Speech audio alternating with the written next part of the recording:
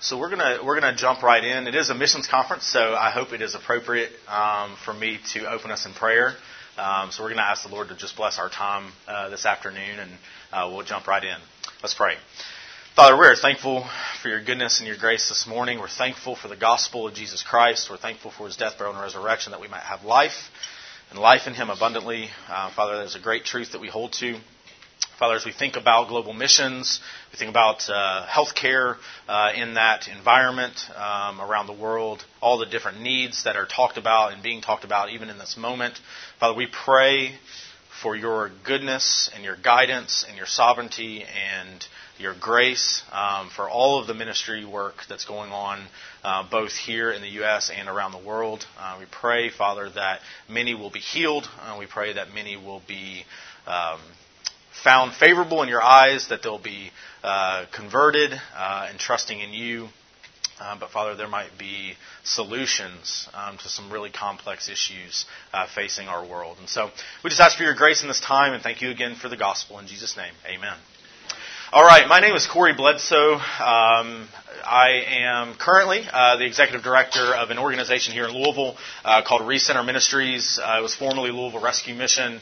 I don't know where everyone in the room is from, but there are similar rescue missions around the country in various cities and metropolitans around the country that we partner with as well. My introduction into addiction was really about 11 years ago. I will preface everything with I was not asked to share because of a medical background. I was asked to share this topic just simply because I'm not a medical professional, and to give more of a very practical approach to addiction and what we see and experience, both in our community, obviously, but then around the country and then around the world. And maybe, hopefully, some practical steps or things to think about going forward and going out of this place when it comes to addiction and whatever that looks like in your own community. And so this is also intended to be kind of an interactive time, and so I certainly welcome questions. Technically, we're supposed to have a Q&A at the end. I always enjoy to do Q&A as we're going, and so please don't hesitate to ask questions. Don't hesitate to speak up. Like, this is supposed to be very interactive, this particular topic, because we can all learn from each other. I am no expert in addiction by any stretch of the imagination. I have a little bit of an experience over the past 11 years working directly with people. So there are certainly some things that I've learned in that and some professional development stuff. But my educational background is sport management, business, and theology. So there it is. But again, the design of today's lesson is to just talk practically, just to have an open and honest conversation about addiction around the world. And so the first question that I have for you all, and just a few of you, if you wouldn't mind, what prompted you to look at this topic? There's so many other topics you could have chosen at this 4 o'clock hour. What prompted you to say, okay, here's some random guy who's talking about this practical guide to a complex issue of addiction? So what is it that prompted you? What are you looking for in today's lesson? Anybody can speak out. Understanding what in the world is going on in addiction. What in the world is going on in addiction? Okay. We'll do our best. I was a drug addict for about 10 years of my life, and I've been clean for 4 years. So honestly, just reaching more people, and I know where I stand on it, but honestly, just the more you can share and the more you can reach different people and speak different things, and the more you know. Yeah, absolutely. Okay. Yeah. Yes, ma'am. As part of the community, my husband and I is involved in a program called Celebrate Recovery. Absolutely. So we're working with that, and as a recovery coach, emergency department recovery coach, so I'm working in that area. So to know more, I'm not an expert at it, but we can, as you said, we can all learn from each other. Yeah, and that's great. More knowledge, more we can share to other people. Yeah, we're familiar with Celebrate Recovery. Our guys will be there tomorrow night, so in our program. So we love Celebrate Recovery. It's a great avenue of support for folks that are in recovery, for sure. Anything else before we kind of jump in? Okay. Yeah. The practical. Okay. Like what to do? That's kind of what we're going to explore. Like, what do you do? What are things that we're going to have to think about in the midst of this? If I were to poll this room, usually if someone is coming to a session and choosing to go to a session that has something to do with addiction or has something to do with homelessness or has something to do with whatever, topic X, usually there is a reason that somebody is wanting to sit and learn more about it. It may be I have a family member. It may be I have a friend. It may be that in my own community I'm volunteering with something, or I work in it, or I see it in the hospital. I have a friend that's an ER doctor here in Louisville, and he and I have just incredible conversations about what he's seeing in the ER, and then how does that impact me as a provider in the community. Those are things that we really just kind of dialogue around and try to learn from each other around on what do we do. What are practical things that we do? And I'm not going to advocate for one position over another or one solution over another, because I think it's a very, again, complex issue. And if you talk to folks that are in recovery, you talk to folks that are active in addiction or have tried different recovery methods, you'll find that what works for one may not be the same thing that works for another. And so I don't want to confuse practicality with a debate on methodology, because methodology is different. Methodology can be different. And so we just need to think, I think we just need to think broadly about what are some things that we can have in common that we can, as we're trying to address this. So, a couple of things. Obviously, we need to define the problem. So this is just some quick statistics. The question, is there really a problem? It doesn't take long. You don't have to scale the news for too often on any given day or any given moment to recognize and to think about and to see in our own communities, our own country, and around the world that substance abuse, substance use disorder, addiction, whether it's drugs, whether it's alcohol, whether it's a combination of both, whether it's co-occurring disorders, which is mental health, coupled with addiction and substance abuse, all of these, it doesn't take much to realize that families are being impacted. Families are being torn apart. I could tell you story after story of just damaging effects, not only of the individual, but family. And I don't say that to be crass. I don't say that to be, insensitive. It's just reality. It's just reality. And I think we have to talk about that. And so some of the statistics that we see, as you can see up here, 2016, approximately 275 million people used an illicit drug throughout the world. This is coming from World Health Organization. This is also coming from the CDC here locally.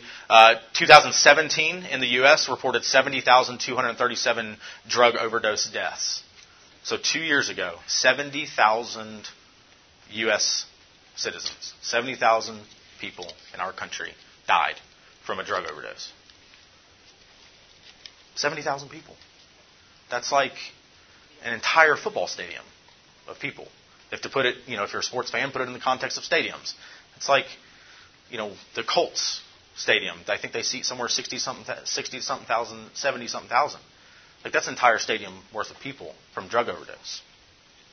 And then we look, and there's a lot more conversation, obviously, around opioids and what's going on with opioids. And we see that of that, 67.8% of the deaths were opioid-related. In Kentucky, we're in Kentucky, so we'll talk about Kentucky. We're one of the highest rates in the country for overdose, right here in Kentucky. So 37.2 people per 100,000 will die of a drug overdose. So, again, whatever concert metaphor, stadium metaphor, you're in a place with, you go down to Tuscaloosa this weekend, there'll be 107,000 people watching an LSU-Alabama football game. Just think about somewhere in that stadium, 37 or so people are going to die somewhere. So you don't know if it's the person next to you, you don't know who it is, you don't know what's going on. But those are kind of perspectives that we can look at. Then you come into alcohol, approximately 56,000 alcohol-related deaths in the U.S. in 2017. And then we look at it globally, 350,000 deaths globally in 2017 as a result of drug abuse. And then you look at alcohol, approximately 3.3 million people globally will die because of an alcohol-related death. So it's there. It's reality. And then you bring it more personally. We could look, I know everybody's not from Louisville, so I didn't want to include Louisville statistics, but, for those that are in Louisville, we could look at Louisville statistics and we could recognize how damaging it is to our communities. We could look at our school system and realize how damaging it is in our school system. Whether it's Dayton, I met somebody from Dayton earlier. You could look at Dayton statistics and see how damaging it is in that. So is there really a problem? Of course there's a problem. There's an issue, right? And so the conversation is, well, what is the solution to this issue? What's the practical, right? What are we looking for? What's the practical response to this? I'm already involved in Celebrate Recovery, so how do I do more? Or I'm a surgeon and I see these people coming into my office or to my practice, and there's something more that I can offer. There's something more that I can do. It's interesting if you're an employer in here, if you own your own company or something along those lines. Like I've had employers call me and say, I am willing to hire someone to be a support system within the company because I need employees. I can't keep employees because of addiction, because I can't keep them. And so I have employers saying, I will pay somebody a salary to essentially be a social worker. I mean, that's what we're talking about. I'll pay them a salary to be a social worker. I'll pay them a salary so that I can keep employees and that I can do whatever I can to help employees. I mean, that's where we are practically, is that it's devastating our workforce. It's devastating our communities. And understand, too, this is not just an urban problem. I live out in the middle of nowhere in Indiana. I love it. It's a rural community. It's wonderful. But it is ravaging my community. I work in downtown. It is ravaging Louisville. But it's ravaging little Charlestown, Indiana, too. And so it's not just an urban thing. And so what is it? What is it? You'll see some definitions up here. So SAMHSA is the Substance Abuse and Mental Health Services Administration. This is kind of the government arm, or a government arm, I guess, of social work and addiction and health and all sorts of different mental health, different things. And so it says that substance abuse disorders occur when the recurrent use of alcohol and/or drugs causes clinically significant impairment, including health problems, disability, and failure to meet major responsibilities at work, school, or home. So that's what we're talking about, is that use is significantly impairing every aspect of your life. Every aspect of your life.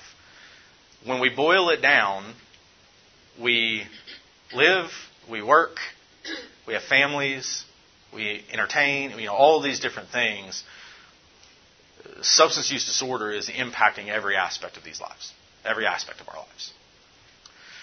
And then Ed Welch, which I would commend his book Addictions to you. It's a great Christian perspective, gospel speaking into addiction. It's just a good resource, a good balance of resource in there. It says addiction is bondage to the rule of a substance, activity, or state of mind, which then becomes the center of life, defending itself from the truth so that even bad consequences don't bring repentance and leading to further estrangement from God. If you think about addiction, and we were talking about this earlier, if you think about addiction, consequences oftentimes do not matter. They do not matter. And every time I think about this often, because again, in 11 years you meet people, you see things, you hear things, you watch stuff that happens. And I think about a mother who lost a child in a house fire, and her body is 80% burned. And it was all related to her addiction. And she is devastated and trying to get her life back in the midst of that trauma. That she admits is her fault. She did it. The consequences for her were not great enough to not use. And that's her admitting it. That's not me throwing her under the bus. That's a direct conversation. They weren't enough. They weren't enough. And then you see time and time again, even in our own ministry, our own work, in the past 6 months, we've had 3 people die. And there has been one person involved in each one of those deaths. And he's still alive. And so he's been present when all three of these guys have died. And he's got to bear that in his life. And when he came back to us, and he's come back and repented, and there's a lot that's gone on there that we're rejoicing over. But he has to bear that. And he needs a significant help to bear that. Because the consequences didn't matter in those moments. It didn't matter. And that's what I think Welch is getting at in his definition is it's an all-consuming desire. It's an all-consuming thing. When I first started, I was down in Atlanta. I was, again, undergrad, sport management, nothing to do with this. It's great. But I was interning at Georgia Tech's athletic department, and across the street there would be homeless folks staying in a park. It's in between Georgia Tech and the Coca-Cola headquarters. We'll never forget it. And when I think about those times and I think about some of those experiences, I remember there's a line of trees there, and I would carry bottles of water. Again, my introduction to addiction was through homelessness. I would carry bottles of water to the same people every Friday in the same park. And then one day I was like, well, where is this guy? So I went on the other side of the tree line. And that was a really bad mistake. And what ended up happening is the next week, somebody came up to me, this homeless, puts his arm around me and says, do not go on the other side of that tree line. Don't do it. And he was explaining to me the reality of it is that in that world, behind that tree line, nothing matters. Not even your life. It doesn't matter. Because what's going on behind that tree line, it doesn't matter.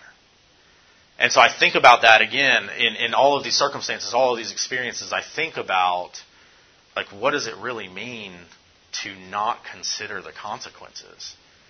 And I'm like, this is what that looks like.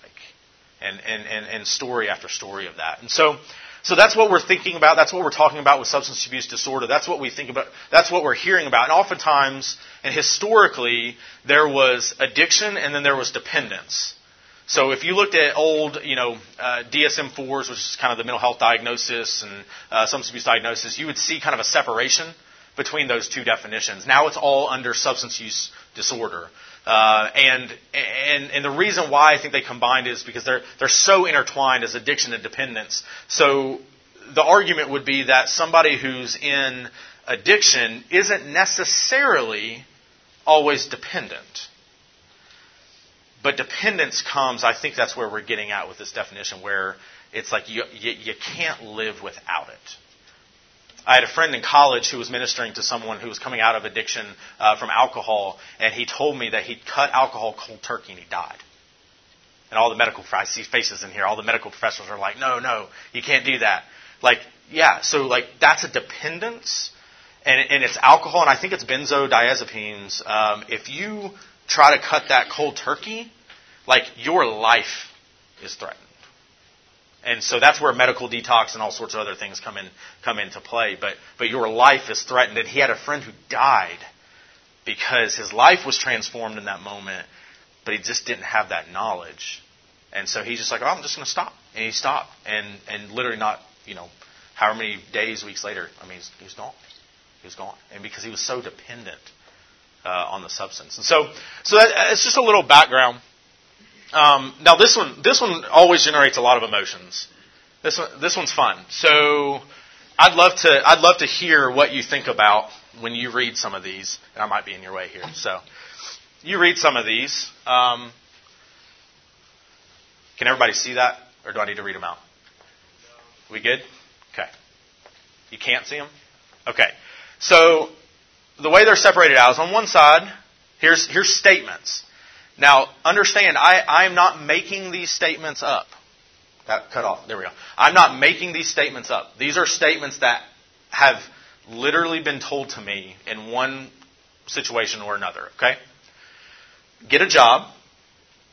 They deserve what they get. If they would just stop using and be responsible, then fill in the blank. They're just lazy. What a waste of a life. And they're a drain on society. Right? And then on the other side, it's not their fault. The system has failed them. A slight increase in taxes could solve this issue. all life is valuable. It's not a bad one. The government needs to do something about this. Any thoughts on those? What's that? It's in between. All right. Fair? That's fair. Anything else? They're all very specific. There might be somebody who they need to get it, right? Sure. But that can't be just brush you paint everybody. Sure. Yeah. Yep. Yeah, that's good. Case-to-case basis. Okay. Anything else? Everything on the right seems to be shifting responsibility. That's an interesting. Yeah, that's good. They both shift responsibility. In some ways. Individual. Yeah, that's good. Yeah. Anything else? I would just say, it's not that easy. Yeah. It's so Yeah, that's great. It's so... Yeah. Absolutely. Absolutely. Yeah. And I think, all of those things are true, but that's it. That's it. It's so much more complex than that. It's not always just about a job is going to solve my problems. I see guys every single day that get jobs. They still have things they're dealing with. It's not that cut and dry. And a lot of times, again, this is a missions conference, so we'll talk about the gospel. A lot of times, I hear every side of this equation coming from brothers and sisters in Christ.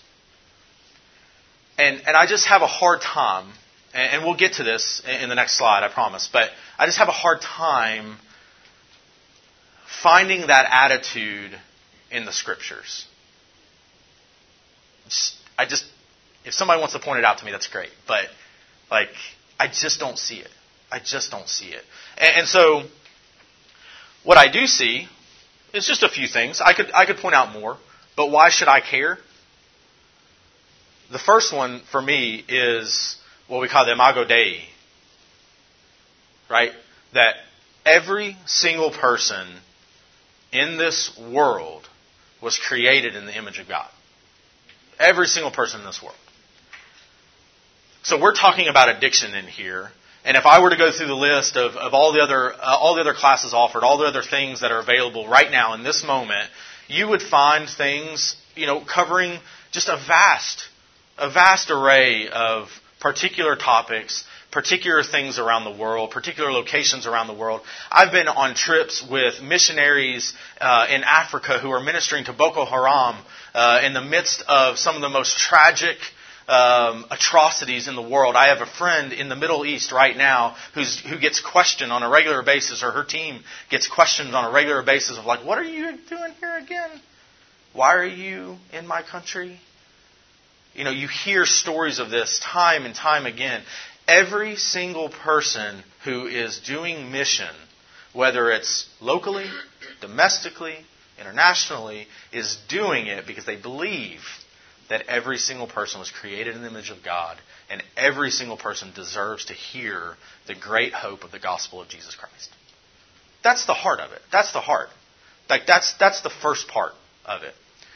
And then secondly, we think about the Great Commission. Therefore go and make disciples of all nations, baptizing them in the name of the Father, the Son, and the Holy Spirit, and teaching them all to obey all that I have commanded them.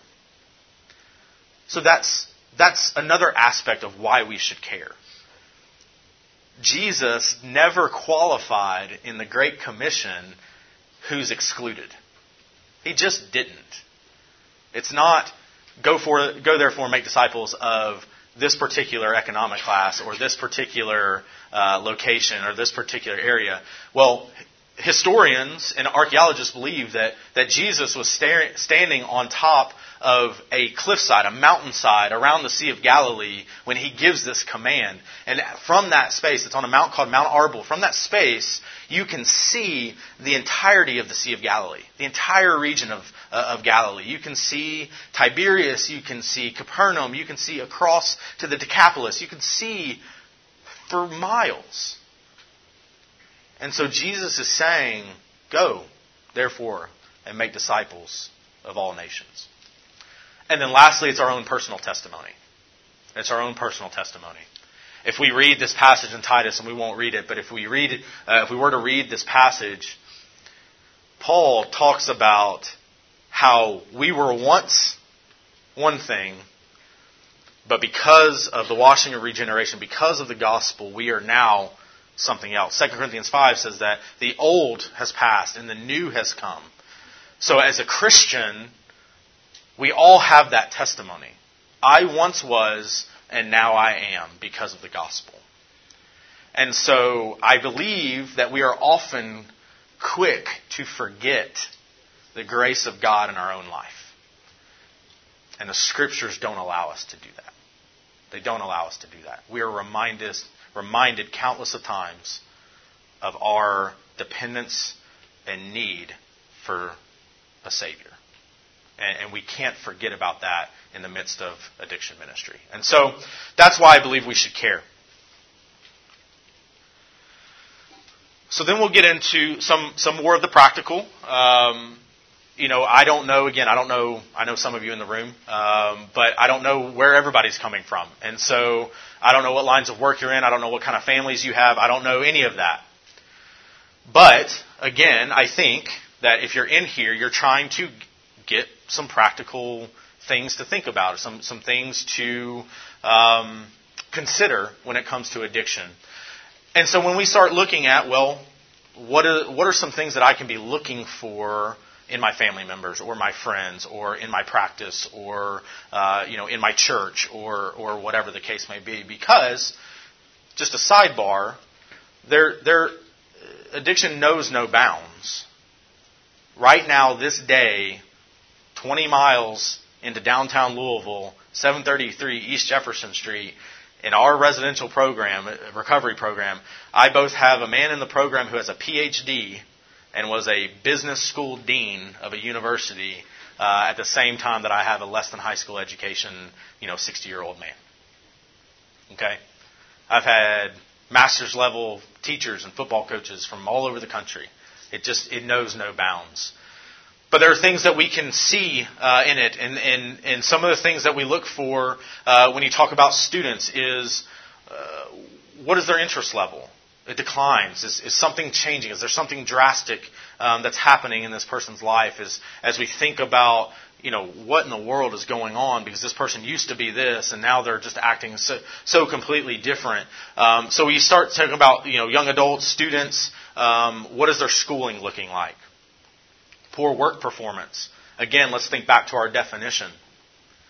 Addiction, substance use disorder is impacting every aspect of our life. And so I've had employees before who were coming out of recovery and we employ them, and then all of a sudden they don't show up, 1 day a week. And it's like, man, what's going on? I'm just sick. And they don't show up like 2 days a week. And it's like, really, what's going on? Do we need to get you some help? Do you need to go to the hospital? And then all of a sudden it's like, I don't call when I don't show up. And these are all things that I had a friend in leadership tell me early on. I said, if there's a little bit of red, just paint the whole thing red. And so that's something I think that's helpful in the midst of addiction ministry is if there's a little bit of red, let's paint the whole thing red. Like there's something happening here. It may not be relapse or it may not be use, but it's worth exploring what's going on. Physical appearance, just changes. All of these are rooted down to changes. Behaviors, relationship changes, lack of energy, spending more money than usual or requesting to borrow money, financial management, appetite. I was telling someone earlier, I said, in this line of work, if you're in it for long enough and you see one person on one day and then you see that same person 6 months from now, you can pretty well tell if they've been using or not. There are physical signs that you can tell, like, man, things aren't good. Things aren't good. What's going on? You start to learn and see some of these things. And then the natural response I think we all have whenever we're being challenged on something, we don't like it, right? We don't like it. And so there's a defensiveness that pops up. If somebody doesn't have anything to hide, they won't hide it. That's one thing I've learned a lot in substance abuse and addiction and working with folks is you can tell pretty quickly, like if they're good, like they're going to defend that goodness. They're going to defend it because there's a pride there. But if not, then they're gonna shift. They're gonna shift everything. And so we just have to learn to listen well. Look for these signs and symptoms. Be prepared to respond to those things. So that was more around drug abuse. There's similar things in alcohol abuse, but some of it's the same. I think one thing that stuck out to me with these is isolation. Isolation is really big in active use. Somebody doesn't want you to know. There's a lot of guilt and shame, especially when somebody that's gone through recovery and then there's a relapse. I think we have to understand, there is guilt and shame that person's feeling, whether warranted or not. And we deal with this all the time in our line of ministry. It's like a guy graduates, he finishes. We hear through the grapevine that the guy has relapsed and he's spiraling out of control. And we just long and we pray that he'll come back to us. We pray that he'll come back to us. But we know what's internally battling within him is, I cannot face these people again. Excuse me, I cannot face them again. And that's just a lie of the devil. It's just a lie. It's a self-deception that I can't face them. And so we just have to see and understand that these are some of the signs that as we're working with people and we're interacting with people, these should be red flags that pop up for us. These should be things that we look at and say, something just isn't right. Something's off. So what can we do? What can we do about that? So we get into kind of some simplicity here. Simple in terminology, not simple in practice. So the question is use is identified. So we've recognized now, what in the world do we do this person is using? And again, this could be in your church, this could be in your company, this could be in your practice, this could be in your employers, this could be your family, this could be your friends, this could be anywhere for you. What in the world do we do? And I posit the first thing we do is pray. The first thing we do is ask the Lord for grace and mercy and patience and perseverance and all of the things that we need in working with people. Understand that addiction ministry, addiction work is working with people. It's not a widget. We're not making widgets. We're not a factory. We're working with people. And my wife, I love her to death. She is very patient and long-suffering with me at times. She is. And that's what it requires of this type of ministry, is patience and long-suffering. So we pray, and then we want to quickly intervene. I know there's methodology to that. I'm not going to dive into all the different methodology involved in that. But there's methodology to how do I intervene? What do I do? What is the appropriate way to address this? And I think we have to be willing to be honest. I think we have to be willing to be honest in those conversations and those interventions. But what happens, we see this, and I don't mean, and not to make light of it, but I don't mean you always have to get people in a room and somebody, you surprise them like it's a surprise party, but it's really an intervention. That's not what I mean by intervening. What I mean by intervening is you and a brother or sister, somebody coming in love, in graciousness, thinking about Galatians 6:1, that the purpose of this is to restore. The purpose is to always restore this individual. So you do that with patience and grace and mercy to restore this person to what God has called them to be. It's a ministry of restoration that you're doing. And so we intervene and we pray and we hope that there's a reception to that there's a receptiveness to what you're offering. And so this is where it gets challenging. This is where it requires work of us.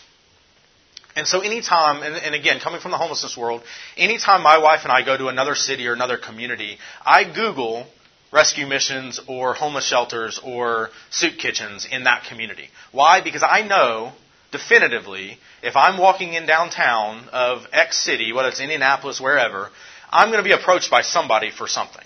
I just know that. I've just done it for so long, I just know that. I want to be prepared to say, I can't meet your need, but I know these folks that can.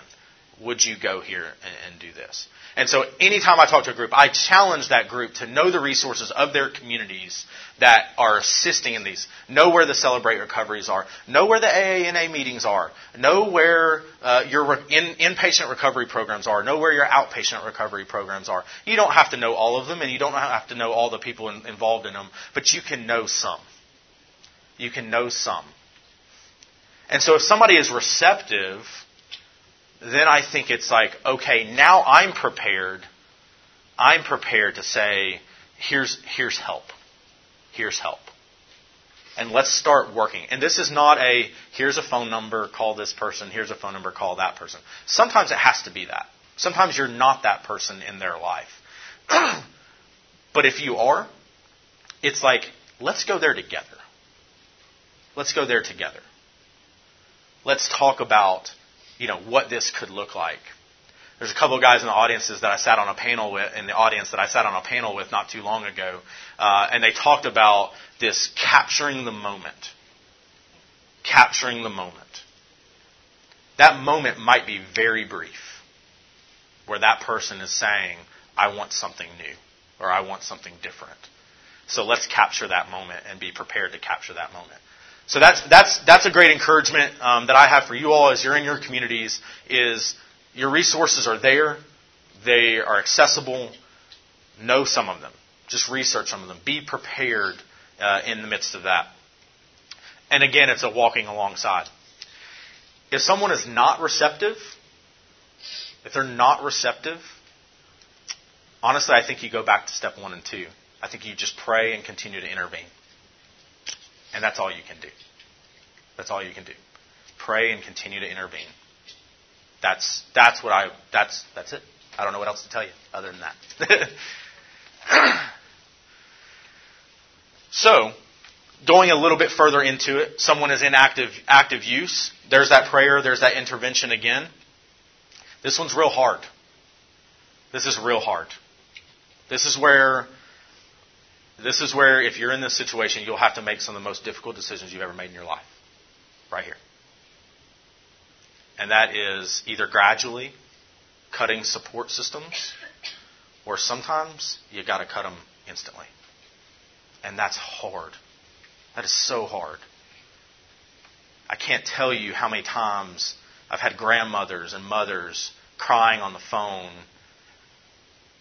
or fathers, or sisters, or brothers crying on the phone, trying to figure out what in the world they do and not wanting their child to die. I've had mothers call me and say, I know you can't tell me if my son's there, but I need to know if my son's alive. We've had sons who their mother literally thought they were dead for 15 years, and he was in our program, and in our office right there calls his mom and says, Mom, I'm alive. I mean, 15 years. Mom thought he was dead. Hadn't heard from him ever. People in our program that they saw their child as an infant 13 years ago. And they get to see him this month, actually. I mean, this is hard decisions. And you're like, maybe it's not that bad. No, it is. It's life-altering decisions for people.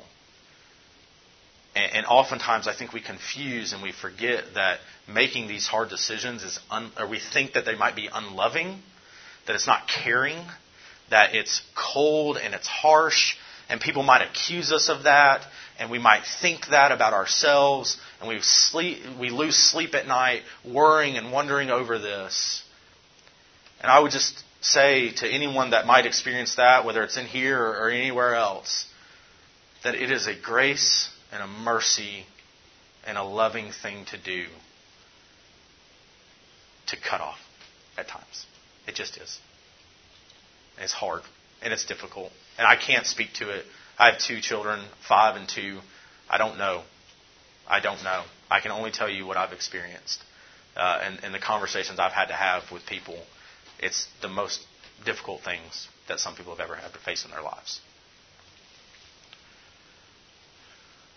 How do we encourage someone that's in a recovery program? We rejoice over this. We rejoice in someone trying to get help. We encourage them. We pray for them. And we continue to listen well. I can't stress that enough. We listen well. when I was in Atlanta, I would drive in and I would go the same, I'd take the same exit off of I-20 going into Atlanta. And the reason being is that there would be a man standing on the corner and then be a man underneath the viaduct. And I wanted to say hello to that same person every week. That was my intention. So I'd get off and Melvin would be standing there and then Chucky would be over here. So Melvin would hold a sign and all Melvin's sign would say would be, smile, God loves you. Or God bless you today, or it's not that bad. And nothing, I want something. It was always just like this message of encouragement. And then you'd go and you'd say hi to Chucky and be like, hey, my name's Chucky, I'm not the bad one. Like he's, just not one to mix up that he's the bad Chucky from a movie, right? And so I always wanted to talk to these guys. And one of the things that I learned in that is I pulled up next to Melvin one day and I said, hey, Melvin, how are you doing? And Melvin just looked at me with this dead stare and this great joy, and he said, how in the world do you know my name? And it's a story I'll never forget. I mean, it's 11 plus years ago at this point, and I'll never forget it. And the reason being is, and it goes back to the Imago Dei, it goes to this listening well, it goes to this idea that this person is a human being and valuable and worthy. Something as simple as just knowing the dude's name. And so somebody who's trying to get their life back, who has said, I'm tired, I'm ready to move forward. Let's encourage that. Let's listen well in the midst of that. Let's understand that there's so much that has probably gone on that honestly, you probably don't want to know about. You probably don't. But listen well. Listen well in the midst of that. Celebrate small successes. We rejoice when one of our guys gets a job. We rejoice when one of our guys hits 30 days sobriety. We rejoice when one of our guys moves from the dorm to an apartment of their own because that's a positive next step for them. We rejoice in the small things because the small things can lead to big things. The small things can lead to big things. So as you can tell, I have this sports background and love athletics and all this kind of stuff. But if you think about coaching, any coach, any successful coach focuses on the small things because the small things and the discipline of the small things produces great success. Let's think about it in the same manner in this. Trust the recovery program in the process. This is a difficult one too. What I mean by this is I would not just say go somewhere. As you're trying to walk alongside somebody, know where they're going, know who they're going to. Understand that there's decisions that you may not like. Like an example of that would be in our program, we don't allow any outside contact for 30 days. I tell you what, our wives who drop their husbands off and our mamas who drop their sons off, they do not like that. They do not like that. You mean I can't talk to my husband or my son for 30 days? No, you can't. They do not like that. But just trust it. Trust it. Trust the process. Trust what's going on. Trust the program. And then begin thinking about what does life after this look like? What does life after this look like? Recovery is lifelong. Recovery is lifelong. But what does reintegration look like? And so we celebrate, again, we celebrate this newness that we see. We celebrate the fact that there's goals and expectations and hopes and dreams that people experience. If you've ever read the book When Helping Hurts, I would commend it to you as well. It's a great resource, but in it talks about this idea that, these outreach workers were going into this project housing and they were talking to all these different people down in Chattanooga, I believe, and they're sitting there and they're saying, well, what can we do for you? And what can we do for you? And what can we give you? And what can we give you? As if those individuals living there, by definition, needed something. And what they realized is we need to go in and actually ask them, what do they hope for in life? What do you hope? What are your hopes and dreams? And the story is just phenomenal because when they started asking that question, the whole world opened up. It was, I want to own my own restaurant. I want to do this. I want to do that. It wasn't about what I can give you. It's about what they wanted to accomplish and how can we walk alongside you to accomplish these. It's just a wonderful testimony of empowering the individual and not condemning or enabling or criticizing or pushing down that individual. It's giving them a voice and a power in their own life. And so accountability is key. In the midst of this. Accountability is key. So we always encourage daily routines. No idle time. Just know what you're doing each day and know who, and have somebody who also knows what you're doing each day. This is not meant to be walked alone. Remember that isolation. Remember those things that we talked about before. Know what you're doing each day. Have it mapped out, especially on weekends. If you're working a normal job throughout the week, you've got weekends, and weekends are just kind of like, okay, well, what do I do? Do I sit here and twiddle my thumbs? No. Be active. It's got to be purposeful time. Value honesty over perfection. This was a big one. This was one that I borrowed from my program manager. I asked him to kind of look through this and say, hey, man, what am I missing? Value honesty over perfection. Not one of us in here are perfect in our own lives. We can do nothing with anyone in ministry until we have an honest relationship. And honesty has to be at the part of it. So value that honesty. Even if it's bad honesty, value it. Value it. Create that space where somebody can be open and honest about what you're doing and who you are. And then remember those signs and symptoms. And then this, again, we're thinking, if we're following the flow, this is post-recovery. This is understanding that relapse can happen. Statistically, I read somewhere that oftentimes about 85% of people coming out of recovery will use again within the year. That's a staggering statistic. So what do we do about it? How do we watch and see and learn and observe? Because in relapse, intervention is so critical. Quick intervention is so critical in the midst of it. And so we want to make sure that while we celebrated this, relapse, there's concern here that we're walking and we're looking at this. We're looking at this isolation. They've stopped going to their meetings or treatment or support groups or community groups or church. Maybe they're still going, but they've kind of bottled up. So that zeal isn't there anymore that was there at the beginning. Again, we start to see some of the habits happening again. Eating habits, sleeping habits, hygiene, different things like that. Denial, one at the bottom here. I can probably have a couple of beers here and there. Man, oh man.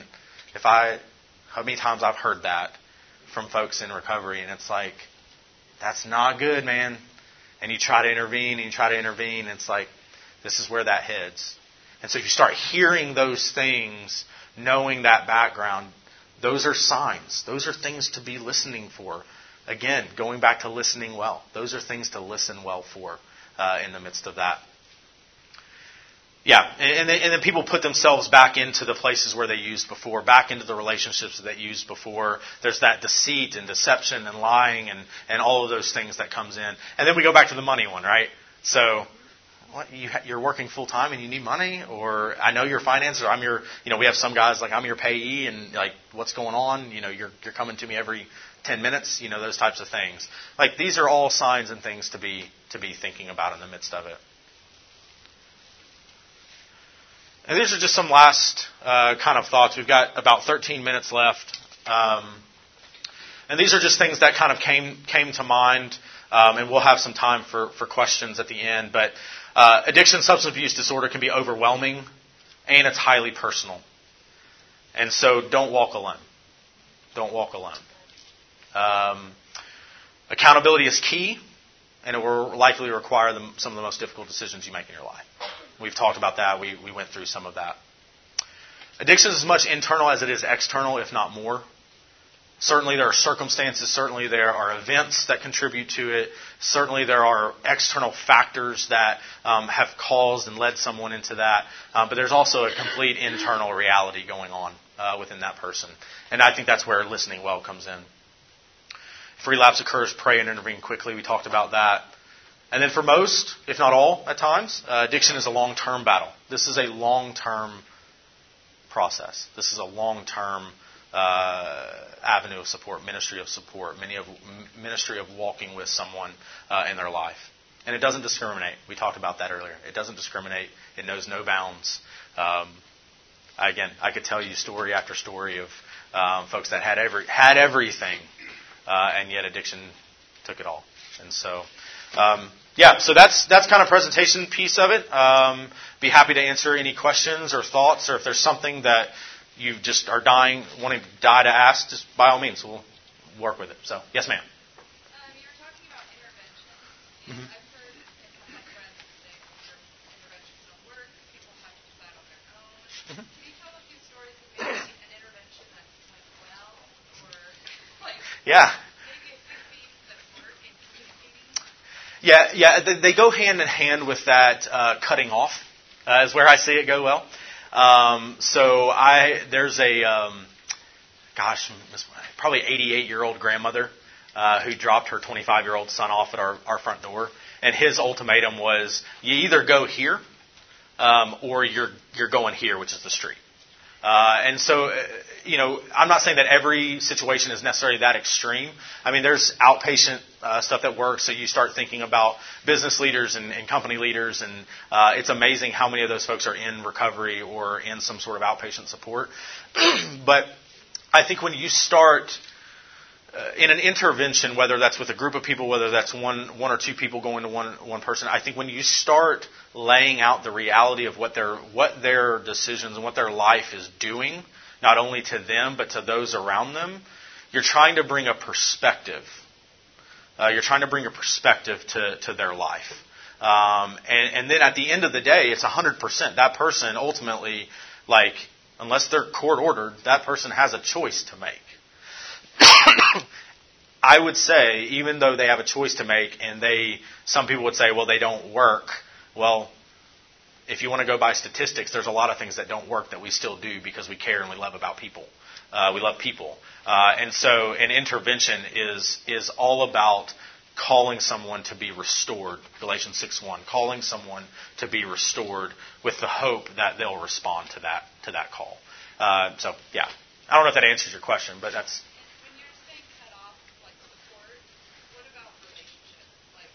I think there's a time for that.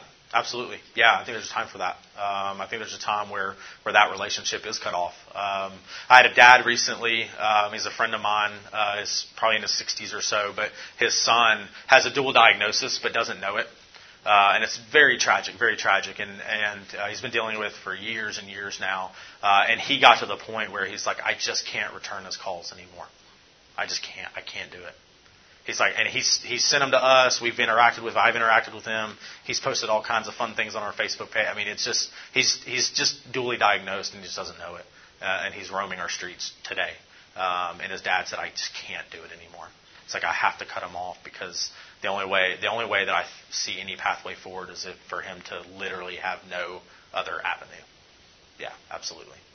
Some of the hardest decisions that you'll have to make in your life. Yeah. Yes, sir. Now, I'm trying to find the words to say this, but how disappointed you are that the Christian community is not supporting this more. Because I look at this room, and your seats, they should be full. As you said, as Christian people, we're supposed to help the community, and this room should be full. And I don't know how you have the energy to do this every day, because God bless you, because I'm just coming back, and I see I need to help people more and more. And this disappoints me because it's like, this room should be full. Yeah, I mean, I want to be careful not to paint a broad brush. Yeah. So I think the question was what are my thoughts on why Christians are not more actively engaged in this work, and just that we have empty seats in here, and there shouldn't be, because this is a huge thing going on in all of our communities, and I think again, I don't want to paint a broad brush. I think the world is overwhelming. The sin, the need of the world is overwhelming. And I have friends, and I'll speak to Louisville specifically, I have friends that lead ministry in homeless outreach. I have friends that lead ministry in bringing women out of the sex trafficking, prostitution, and all of that in this community. We have friends that are doing all this type of ministry. So I want to encourage everyone that there are Christians who care. There are Christians. Yeah. I'm not saying but I'm saying there should be more. Oh, agreed. Yeah, absolutely, absolutely. Yeah. And that's what I see. Yeah. I think it's things like this. It's education. It's and this mic's going out, so I'll try to talk louder. But it's education. It's exposing people to the problem. It's providing avenues for people to serve. So it's a lot. It's a lot for sure. It's a lot of that. Yes, ma'am. Just to you answer this too, it's more of educational awareness. We know the community most of the time know the drug addiction is prevalent, but then again, there are people that wanted to help, but they don't know how because their lack of training and lack of know-how or knowledge of it. So there are people that want it, but the thing is like we have to have, I believe, because this is not just drug addiction and sex trafficking is huge right now. So we have to come together, different entities together to really tackle these issues because it's not just going to help one state. We have to get the government, get the community, get the churches. We have to work together. Yeah, and there's a couple good articles I think in your book that you have just about sort of this holistic approach, this sort of I think it's what are they talking about, like a multidisciplinary team. So we see a lot of that. I was first exposed to that out of Boston, where like an MD and social workers and psychiatrists and outreach workers all would go to the streets together, and they would come and do street outreach, and so they would interact with homeless folks who, homelessness and addiction and mental health, they all intertwine, okay? And so they would do this outreach, and they would do it together so that whatever need that person might have had, there's probably somebody on this outreach team speaking into that need. And so it is a multidisciplinary approach. And like I said, there's a good article, I think, in the book that talks about kind of that multidisciplinary approach. But it takes everyone. We collaborate. I'm just going to move this if you're all cool with that. We collaborate with everyone from Christian organizations to non-Christian organizations where we can, for the purposes of saying we can't do everything, but together we can do more. And we'll partner where we can partner that doesn't violate our consciousness and our worldview, but we will work together to try to provide and meet a need in the community. And I think every community, and you can do that on the mission field, you can do that all around the world. I've had missionaries that worked right alongside the UN or work right alongside WHO or work right alongside, anybody else. They're willing to do that because the need is there. So, yes, ma'am. Yep. Example I like to give is I'm old enough to remember what it was like to talk about breast cancer. When I went to med school in the 90s, it was not cool to talk about it. Educational reality, but it's being, and it's national, and it's okay, and it's a, and I think that's kind of what we have to get with drug addiction. It's okay to talk about it. Yeah. We're going to have to talk about it.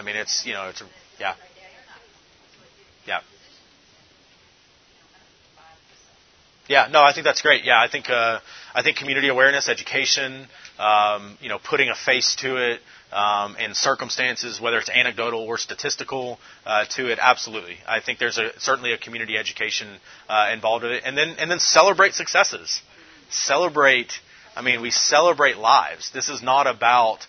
You think about statistics, and I was asked earlier, what is our success rate? And you think about, roughly 30%. Well, that for us, if we're serving 100 people a year, that's 30 people whose lives have been positively impacted through this work. That's 30 people. If it were one person, I know friends and missionaries all over the world that would love to have one convert. They've spent decades in closed countries. They spent decades in predominant Muslim or predominant Buddhist or predominant Hindu countries or atheistic countries, and they long for a convert. They long for a convert. And I think we need to look at it in the same vein as we do mission in our own communities, in our own context, that we're longing for a convert. We're longing for a victory in the midst of this. I'm not going to preach, I promise, but we do. So, yes, ma'am. I think it's more like, again, educational awareness. I'm big into educational awareness because that's what we need, really, in this issue and other issues. But right now, I see the need of missionaries to that kind of. Sure. It's a big mission field. Yep. Right there. Yep. For sure. You you try and make it personal to yourself, like that person is, whether they're 40, 60, 18, 15, they're a child of somebody. Mm-hmm. They're a sister or a brother or an aunt or an uncle. And they are a living being. And just try and make it personal. Like, how would you feel? And it's an awful, awful thing to go through. But it's still a human being. It's still life. It still has a plan and a purpose. And it's, God created that being. God created them. And they are alive. And having the heart to help them, there is a stigma around it. And, I was a drug addict, so I know it was a choice at first. But then it wasn't a choice. Then I had to have it. Yep. So knowing that, and I'm here now, I'm great. Yep. And I could have died many times. And lots of people thought I should have died.